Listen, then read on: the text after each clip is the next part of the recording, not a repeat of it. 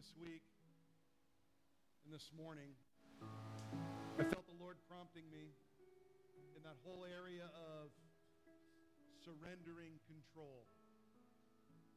Now, if you're anything like me, in fact, we'll take a quick survey so we can feel comfortable. How many of us here like to be in control? Yeah. That's pretty much every one of us. And I think the Lord knows that, right? He certainly knows that. And he loves us so much. He loves us so much. We would all acknowledge this morning that God can do a better job, wouldn't we? Wouldn't we all say that God can do a better job? Yeah, amen. Can I invite you to join with me in giving up the reins of our lives? To give up the reins. To give up and not put our hope and our trust in sticks for fire. To not put our hope in some flour and some oil to make our last loaf of bread. But to put our hope and trust in the one who formed and fashioned and created the entire universe. Who put into motion everything that is in motion in this universe. He is the one who is our source. He is the one who will meet every need according to his glorious riches in Christ Jesus. There is no need so great. You say you don't know my need. You're right, I don't. You're right, the person sitting next to you may not know the depth of the need, but there is one who knows the need. There is one who has been touched just like you and I have at every single point that we have been touched, every point that we are hurting, every point that we are in sorrow, every point that we have been tempted, every single point. And he is able to help us in our time of need. And he will. He's willing, and he will help us. Can I get a hearty amen? Amen. Amen. Praise God. Praise God. If that's you, will you receive that as a word from the Lord this morning? And will you put your hope and your faith and your trust fully in the Lord?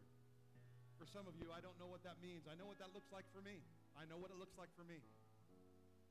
My prayer is that you will discover and begin to discover in a greater measure today what that looks like for you. Well, as we continue to worship the Lord this morning, I'll invite our ushers to come forward. We'll prepare to receive this morning's tithes and offerings. Very excited that our Heart for the House campaign, for those who have been able to participate, whether through prayer or giving in a financial support, we again would invite everyone to be a part. It's so very exciting to be a part of what God is doing and how God is moving in and through our fellowship. And what is in front of us, our paperwork went back to the county, solidified this week. All of it is back there, and we're believing that the county is going to turn it over relatively quickly, and that there will be no additional requirements for any of our engineering, our architecture, and landscaping, and all of those external kinds of things and structural things. And so we're very, very hopeful that some movement can happen quickly. Let me just tell you real quick, about 2 weeks ago I gave an update that 65,000 towards our 100,000 had come in. With joy, 9 days after sharing that, nearly 14 days ago, at the 9-day point, we were at 82,000 toward our, yeah, come on, that's great. So, praise God, we have 18,000 to go, and it's our last month. We'll just put a push and say, Jesus, help us. Amen. Amen. So invite you to be a part. It's exciting. God's doing great things. Let's pray and ask the Lord to bless and to meet every need. Father, thank you, Mike, worship team.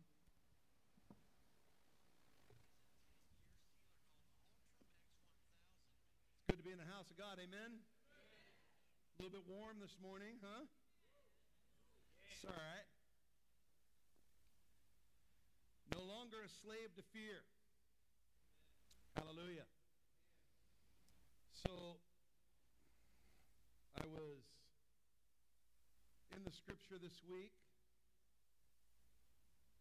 along with you, reading through. I was in the Old Testament early on in the week, on Monday. I just, real quick, invite you to turn with me to Judges. Judges chapter 12. It's an interesting verse in Judges chapter 12. Verse 13. Verse 13. Now, first glance, this probably won't rock your ship. But it says this. After him, Abdon, the son of Hillel, the Pirathonite, judged Israel. Think, wow. I know you're moved. I wonder sometimes when I look into the perfect law of liberty, the Word of God, why the Holy Spirit saw fit to put certain verses, text within a context for us.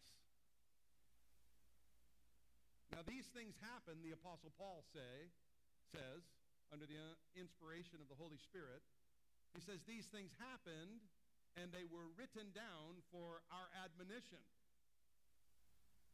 And this is one text from within a context, and its context is really verses 8 through 15, and there's a little bit of history of some judges, Ibzan, Elon, and Abdon. But here's something noteworthy. Abdon, his name means servile or servile, slavish behavior, slavish character. We're just saying I'm no longer a slave to fear. What are we slaves to? Hillel means worshiper, singer of songs, worshiper. A Pirathonite is a pyrathon. A pyrathon means prince. I think there's a message potentially there for us, that we would become slave in character to worship of the prince. And so, in this small little text within a context about the judges of Israel, those leaders, I would simply submit to every one of us today, we're no longer slaves to fear. Let us become slaves of worship, if you will, to the Prince, the King of Kings and the Lord of Lords, the Alpha, the Omega, the beginning and the end. Now, sometimes when we use the word slave or slavish behavior or character, it has a connotation that's not a comfortable one. And we like words like, well, I'll serve the Lord. And those are good words too. But to be a slave to the Lord would be like the apostles when they said they became bond servants. They were already liberated from a debt that was owed, but because of a love relationship, they've surrendered their entire life and livelihood to serve their master. It's their choice to remain in that house and serve out of gratitude to the one whom the debt previously had been owed to. That's a picture of you and I.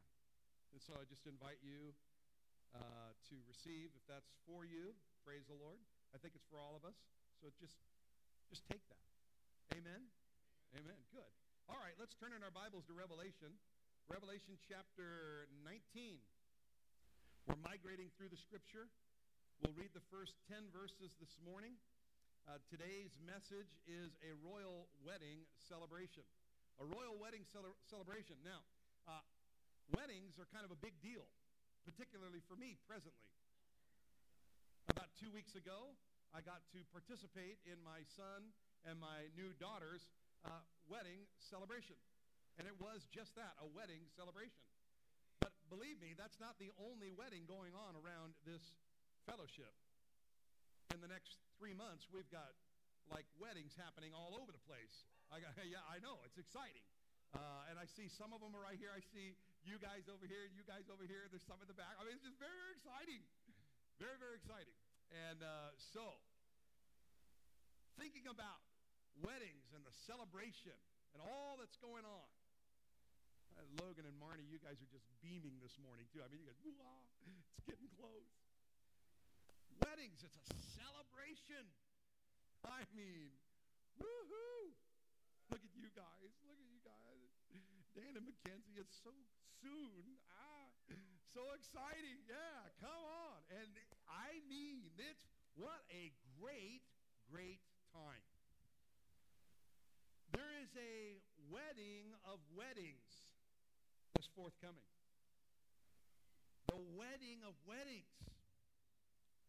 In fact, this particular wedding that is forthcoming has been anticipated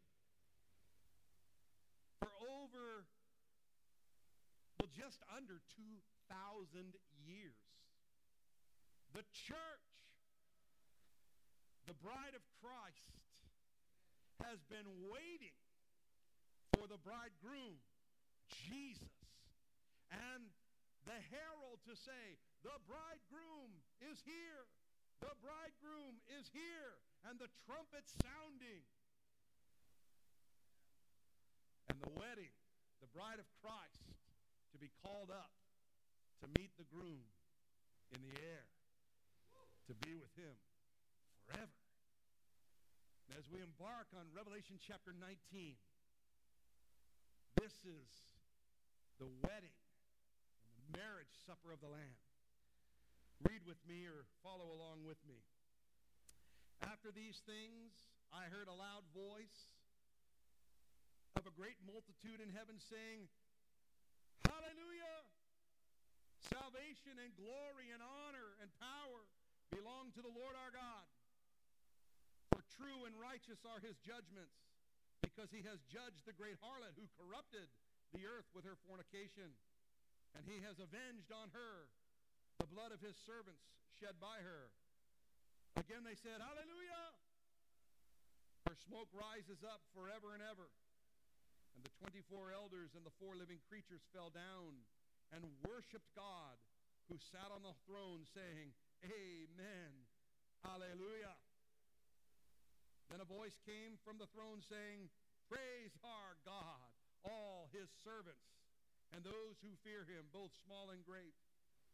And I heard, as it were, the voice of a great multitude, as the sound of many waters, and as the sound of mighty thundering, saying, Hallelujah! For the Lord God omnipotent reigns. Let us be glad and rejoice and give him glory. For the marriage of the Lamb has come, and his wife has made herself ready.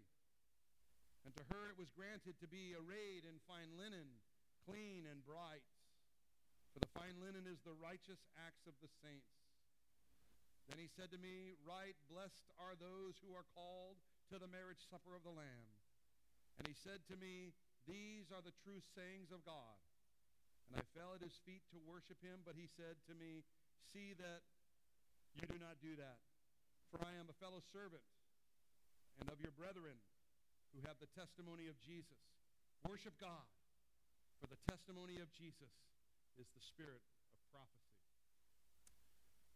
Father, in the next few moments, as we prepare even now to make our way to the communion table in just a few short minutes, Lord, will you speak to our hearts? Lord, may we enter into this idea of a soon celebration, and may joy consume us. We love you and praise you. In Jesus' name, amen. A royal wedding celebration, the wedding of weddings. If you're here this morning and you are longing for the soon return of Jesus Christ, you are longing for that wedding consummation, if you will, the celebration, the ceremony. find in the first 6 verses, if you're taking notes this morning, and we'll give it the point, the extolling of the bridegroom. We're given some information in relationship to really the responsiveness of the bride to the bridegroom, in extolling the adoration, if you will, of a bride looking into the groom's eyes. Now, I was there recently, standing at the altar, watching a groom and a bride. A bride looking at the groom and a groom looking at the bride, and their eyes lit up with love. And that expectation and that anticipation. And we find in these few 6 verses here, first, the bride praises the groom for his salvation. The scripture tells us in verse 1, and you can read it again with me. After these things I heard a loud voice of the great multitude in heaven saying, Hallelujah! Salvation, glory, honor, and power belong to the Lord our God. Salvation. Salvation is the Lord's. And it was his delight to reveal Jesus to you and I. If you're here this morning and you've not put your faith in Christ, it is his joy and his delight to reveal once again today his desire for relationship with you through his son Jesus, to know and to be known. Salvation, there is no name given under heaven and earth whereby man must be saved, saving Jesus Christ. Jesus Christ, our bridegroom. And so, praise for salvation. Next, he's praised for his sentencing, if you will. His sentencing of those that are in the world and they're not part of the bride. They're not part of the Old Testament saints. They're not part of the tribulation saints. They're not part of the kingdom of God. And they have a sentence that will be being excised or judged upon them. And so we find in verse 2, for true and righteous are his judgments. Can I get an amen? God's judgments are always true. They are always right. And they are always in time, on time, every time. He's perfect. Because he has judged the great harlot. This Babylon we saw in chapter 17 and chapter 18, that religious Babylon system, the commercial Babylon system. Really, it's the systems of this world. And they have been judged. And he goes on to say, the harlot who corrupted the earth with her fornication, he has avenged on her the blood of his saints shed by her. Listen, it's the world system and the ruler of the systems of this world, the prince of the power of the air, Satan himself. And judgment is excised because he has come but to steal, kill, and destroy. And that is what he has been actively doing. He has been getting systematically rid of, if you will, God's people, bringing about destruction in their lives and the shedding of blood. And so, judgment. Verse 3, again, they said, hallelujah. Her smoke, that is of the world and the world system, Babylon, the great, rises forever and ever. Incidentally, if your theology about hell is annihilation, the smoke rising forever and ever should be an indicator of the process of how hell operates forever and ever. There's more in this portion of Scripture. We'll get to that in a couple of weeks. The third thing, praise for his sovereignty, and I simply would just point out in verse 4 that the 24 elders which we've been introduced to, they are mentioned at least 6 different times in Scripture. We find that these, they are bowing down before the throne of God, and the 4 living creatures bowing down again before the throne of God and giving worship. And it is a picture, if you will, of his sovereignty. Judgments are right. All that he has done is right, and they're giving adoration and praise. And so praise for his sovereignty. In verse 6, I would just note also praise for his supremacy. Look what they say. They says, and I heard as it were the voice of the great multitude and the sound of many waters as the sound of a mighty thunderings, saying, hallelujah. Listen to what they say. For the Lord God omnipotent reigns. Some of us can hear Handel's Messiah when we say those words, for the Lord God omnipotent reigneth. The saints declaring his supremacy, omnipotent, omnipotent, all-powerful, almighty, almighty God. Hallelujah. And so the extolling of the bridegroom. Can I suggest to you today, as we look forward to that day where we will be a part of that group who does bring adoration and praise in all of these things, can I invite you to not wait till that day? He is all-powerful right now. He is worthy of all praise. Let us not neglect as the bride his salvation. Are you thankful for your salvation today? Come on. Come on. Man, I know I'm not the guy I'm going to be tomorrow. But I guarantee you, I'm not the guy I was yesterday, let alone when I was 19 years old. I am so thankful for what God has done, saving this wretched soul. Something I could not do, a debt that I owed, he paid and ransomed me, and he ransomed you. Hallelujah. The joy of our salvation. Okay, secondly, there's an excitement for the banquet that's going on in this portion of Scripture. And I want to invite you to get just jacked. Will you just get jacked up? Here you go. Some of you are like, okay, it's kind of hot in here.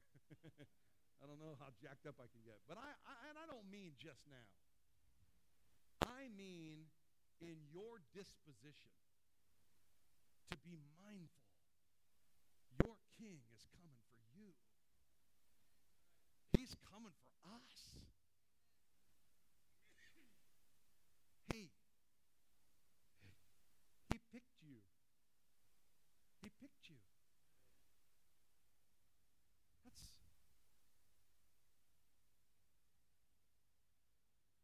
Look at your neighbor. Say, hey, he picked you. Yeah. We're not pick worthy. And he picked us. He revealed his plan of salvation to us. And if your faith is in Christ today, you've responded to that love. That's fascinating. We can get excited about that. Well, there's a joy of a completed plan or completion. God's plan goes all the way back before the foundation of the earth. Remember, he's the one who made the declaration, the lamb slain from the foundations of the earth. His plan is now come to fruition. Look at verse 7. He says this in verse 7. Let us be glad and rejoice. Let us be glad and rejoice and give him glory, for the marriage of the Lamb has come. Has come. Is here. Now I know in my house, just a few short weeks ago, every single day on social media, there was this little countdown thing going on. Like 59 days until our wedding day. 27 days till our wedding day. 13 days till our wedding day. 1 day to our wedding day. Woo-hoo! Has come.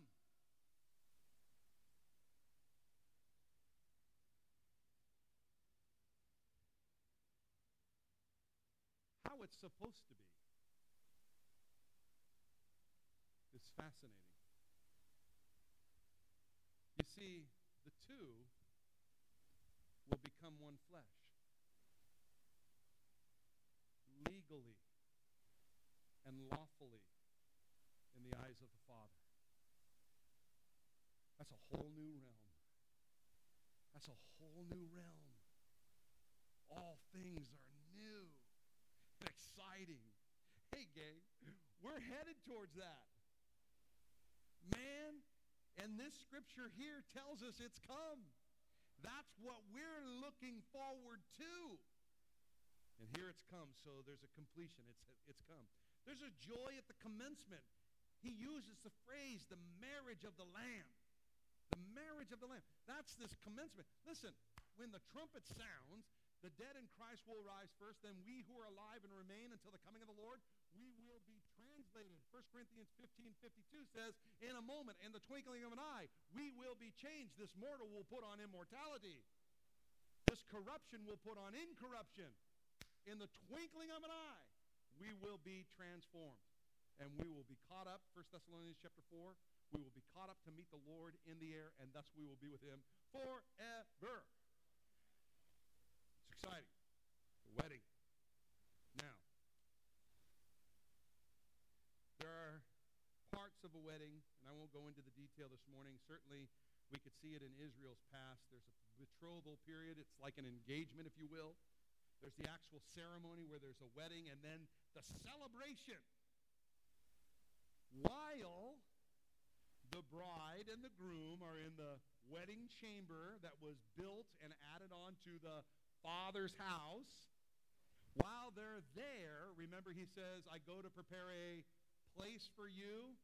In my Father's house there are many mansions.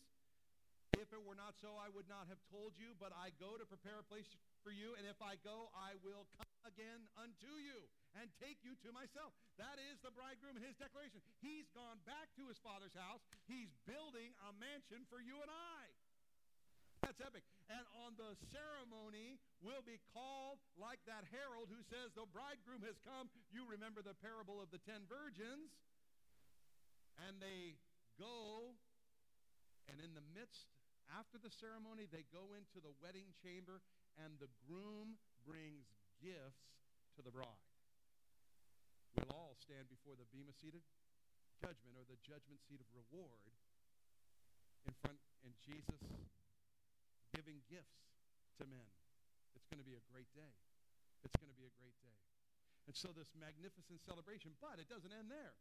The celebration, you see, on the seventh day, in this Jewish tradition, the groom would bring the bride out for the very first time from outside of the wedding chamber and present her to the guests. Well, in heaven, who will the guests be? Well, I would submit to you that it will be all of the Old Testament saints from the beginning, Adam, all the way up to Pentecost. All those whose faith were in Christ, or faith was in God, but they were anticipating the Messiah. They came into the kingdom, but they're not part of the bride of Christ. They'll be the guest. Also, after the rapture, there are post-tribulation saints who are martyred. They will be guests at the wedding ceremony. When we come out with the groom, Jesus, will be presented, and the entirety of the hosts of heaven will be there.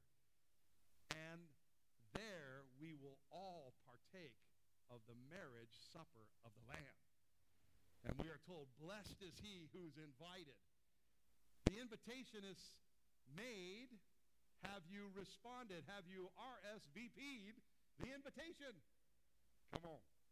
So, that's the joy of the commencement, if you will. And then there's the joy of the culmination. You know, verse 7 again says the bride has made herself ready. And I want you to take particular note about this. The bride has made herself ready. You see, before we knew Christ, even any of our acts of goodness, they were like filthy rags in the presence of the Lord. And in all reality, since we've become born again, even our own acts of righteousness, they are but filthy rags in the presence of the Lord. But we will be clothed with fine linen, we're told. And back in those days, in those Middle Eastern, often known or called Oriental ceremonies of weddings, the bride would make herself ready, and she would wear two garments. She would wear an inner garment called a tunic, and she would wear an outer garment called a toga. And those two garments. And so we have this picture of garments, and we don't want to be found standing in our own garments, so to speak. We want to be clad with the righteousness that has been provided for us. Not our own acts, our own acts of righteousness as filthy rags, rather those provided. God made him who knew no sin to become sin, that what? We might become the righteousness of God in Christ Jesus.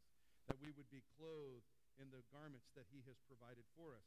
But let me also suggest to you, so there's personal righteousness, which is not righteousness. There's provided righteousness, which is the clothing from the Lord. But let me suggest to you, as followers of Christ, there's a practical righteousness as well. We are God's workmanship created in Christ Jesus for good works that God has prepared in advance for us to do.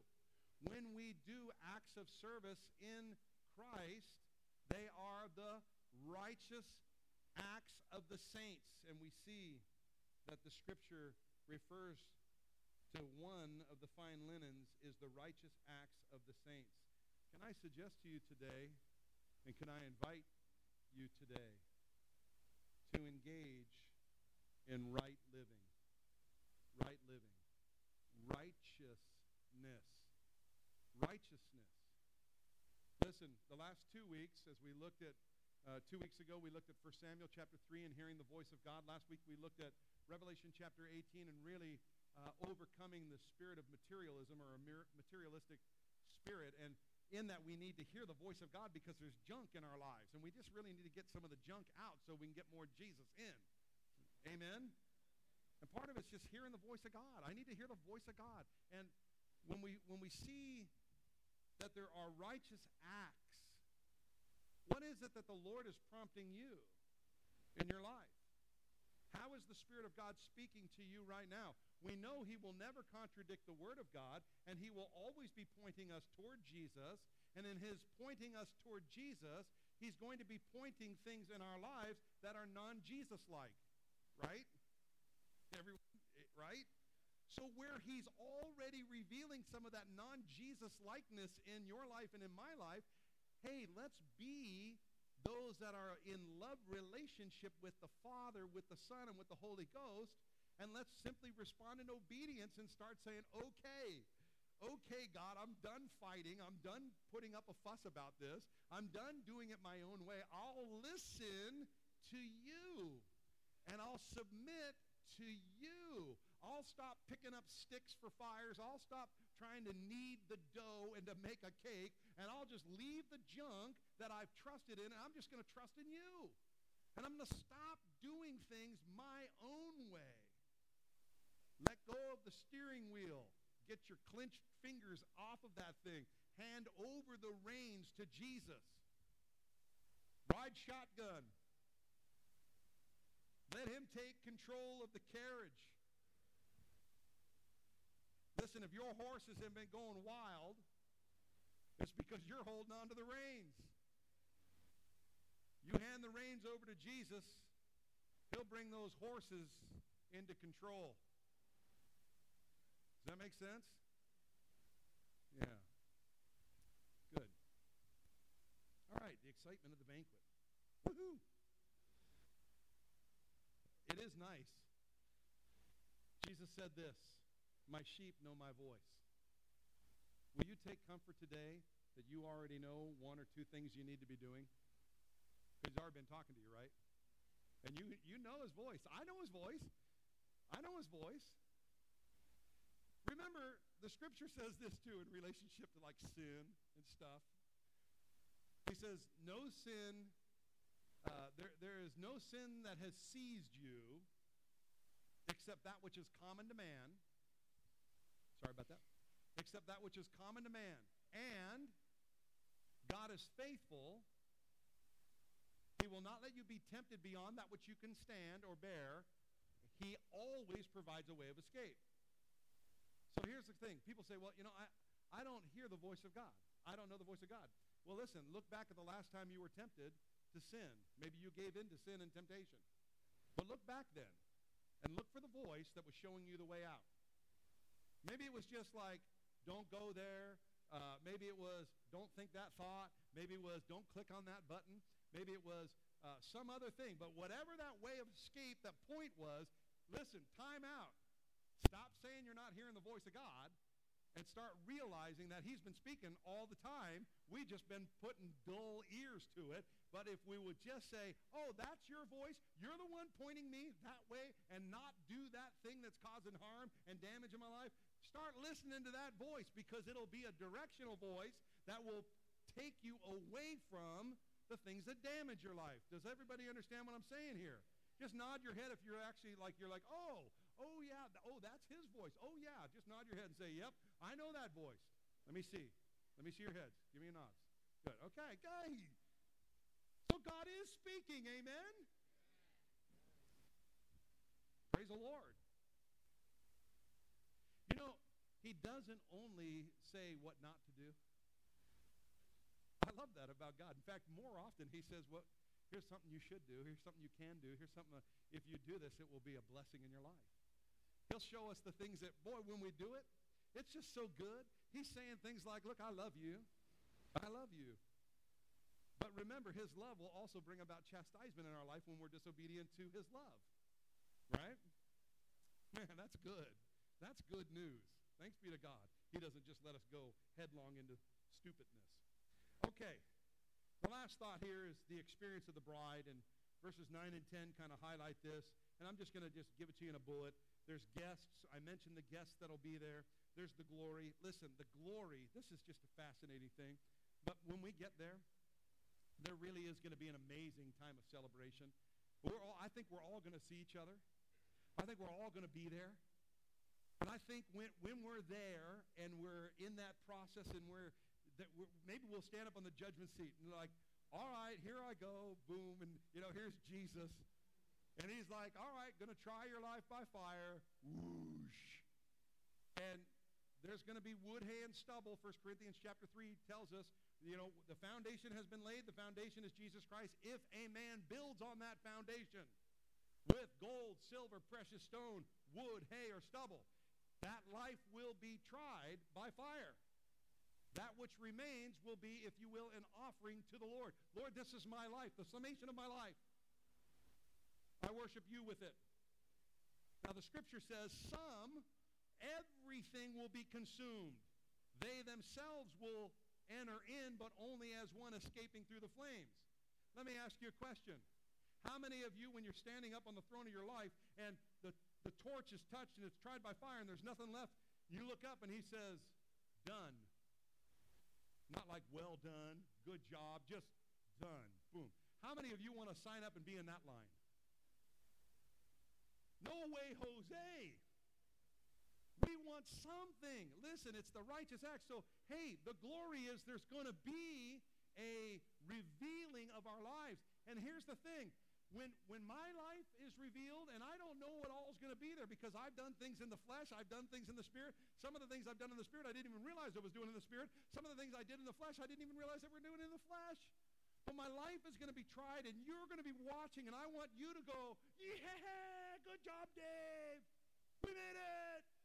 And when you're up there, I want to be back here going, yeah, go, Jerry. It's exciting. We want to celebrate together. Listen, we can celebrate together today by encouraging and spurring one another toward good works, toward good in the kingdom. Okay, so the guests, the glory. David Wilkerson said it like this. He was in that room with a bunch of minister types around the room, and they were all talking about heaven, what heaven was going to be like. Some were saying, man, I can't wait to see the streets of gold. I can't wait to see, this, that, or other. I can't wait to see the emerald rainbow around the throne. I can't wait to see what the four living creatures with eyes all inside and out. I want to see the cherubim, the seraphim, and all that. Boom, boom, boom, boom, boom, boom, boom, boom. Finally got around to the table to Dave Wilkerson. What are you looking forward to in heaven? And he said 2 words, with him. With him. The groom. There's the guests, and I can't wait to meet Moses. I can't wait to meet Noah. I can't wait to meet Samuel. I can't wait to meet David. I can't wait to meet some of those guys, some of the heroes in my own heart and my own life. But you know who I can't wait to see? I can't wait to see Jesus. Jesus, listen, we're the bride of Christ. He's the groom. He's the one who supplied and provided. He's the one who's done it all. He's done it all. And we get to hear his voice. We get to see his smile. We get to hear him laugh. We get to hear him, we get to feel his embrace, all of those things, looking forward to the coming and the soon coming, the glorious appearing of our great God and Savior, Jesus Christ, as Paul wrote to Titus, while we wait for the glorious appearing of our great God and Savior. Oh, come, Lord Jesus, come. The Bible says in Revelation chapter 22, the bride says, come. Come, Lord Jesus, come. And so this morning, we'll come to the communion table. And as we come to the communion table, I want to ask you today, you're a saint. You're a follower of Jesus. You're one of the saints. And I'll invite those who are going to be serving us to come and do so even now. We're all saints. If our faith is in Christ, we're saints.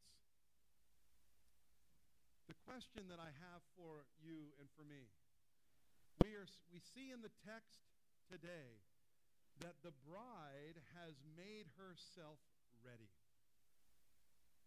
She's made herself ready. The scripture goes on to tell us, thank you, brother, the Lord bless you. The scripture tells us about that bride or about that preparation, those righteous acts. What are you doing about the garments in your life? Clothed with the garments of Christ, yes, but are you putting into practical the garments of righteousness? What you and I do matters today. It really does. When we come to the communion table today, where the Spirit of God has already revealed 1, 2, 3 things, that he is just simply saying, hey, this is not Christ-like behavior. It's not Christ-like attitude. It's not Christ-like living. It's not Christ-like love. It's not Christ-like forgiveness. Whatever it looks like. And you hear it and you see it and you know it. Hey, at the altar today, will you make that commitment and say, Lord, with your help, I'm gonna work on that. And I'm going to try and do things your way and not my way. Thank you that it's not my way or the highway with you, God, that you'll allow me to fail forward. You'll allow me to fall forward. But, Lord, I want to grow every single time, and I want to move forward. Will you make that commitment with me and simply say, God, with your help, those things you've revealed to me even today. Maybe you'd make a note of them. Maybe you'd write them down. Maybe some of them are so difficult you wouldn't want someone else to read it. You might have to write it in code. But I just want you to know something. You can confess it to your Father in heaven.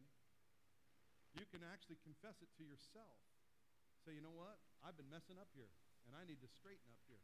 Or I've been loving the wrong way. I've been loving out of my flesh and not out of the Spirit. Or maybe I've just been with a bad attitude, blah, blah, blah. Whatever it is, you confess it to yourself. You confess it to your Father. And I would encourage you to find another brother. We heard a great message yesterday about just making that confession and confiding in another brother and finding accountability. That's a marvelous thing. But let's grow in the Lord. Amen? Let's look at one another. Look at your brother and say, let's grow. Come on, just say it. Let's grow. I should hear a little noise. Let's grow. And let's solidify those things at the communion table this morning. So I'm going to invite you to make your way to these kind of center aisles, and we'll receive these emblems. Will you hold the emblems, making your way through the outside aisles to the back, to your seats, and in a few moments we'll receive these together, and we'll solidify these things through prayer. Come forward and receive this morning. When I survey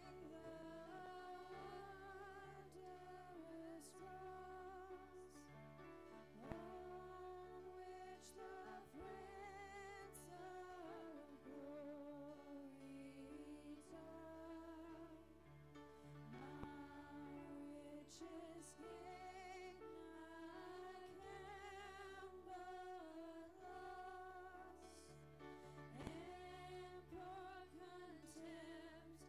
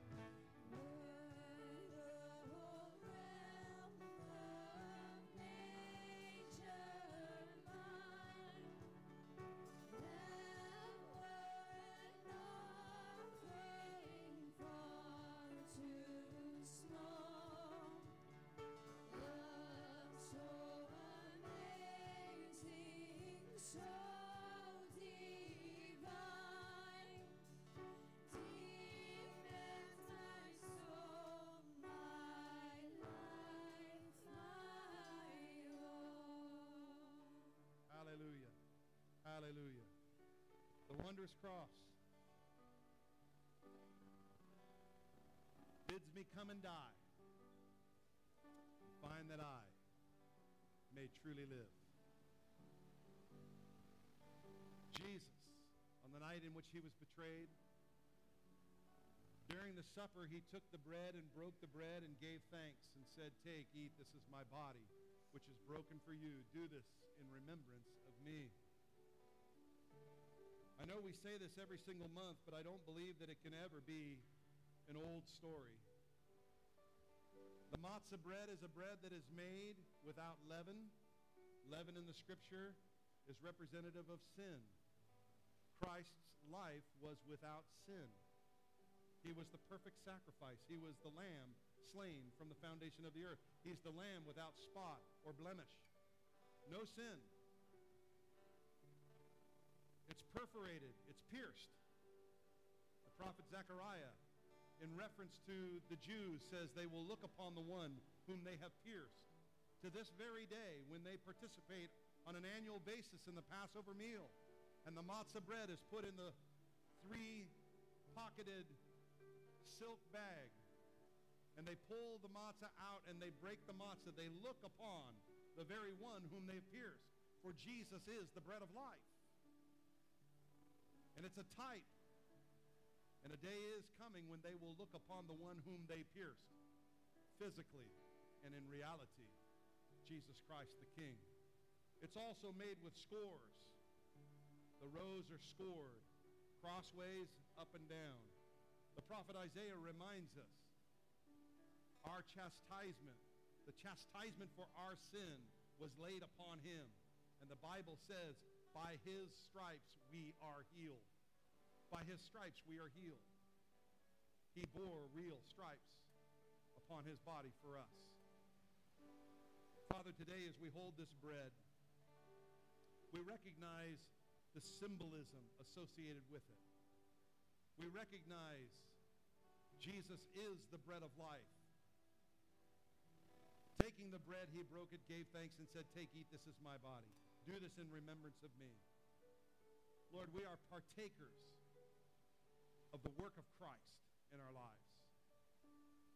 Receiving this bread today is that symbolism that we are partakers of the work of Jesus Christ in our lives. We give you thanks for the broken body of our Lord and Savior Jesus. Let's partake of the bread together today.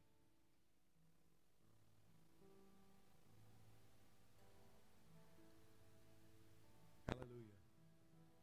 Hallelujah. Will you stand with me this morning?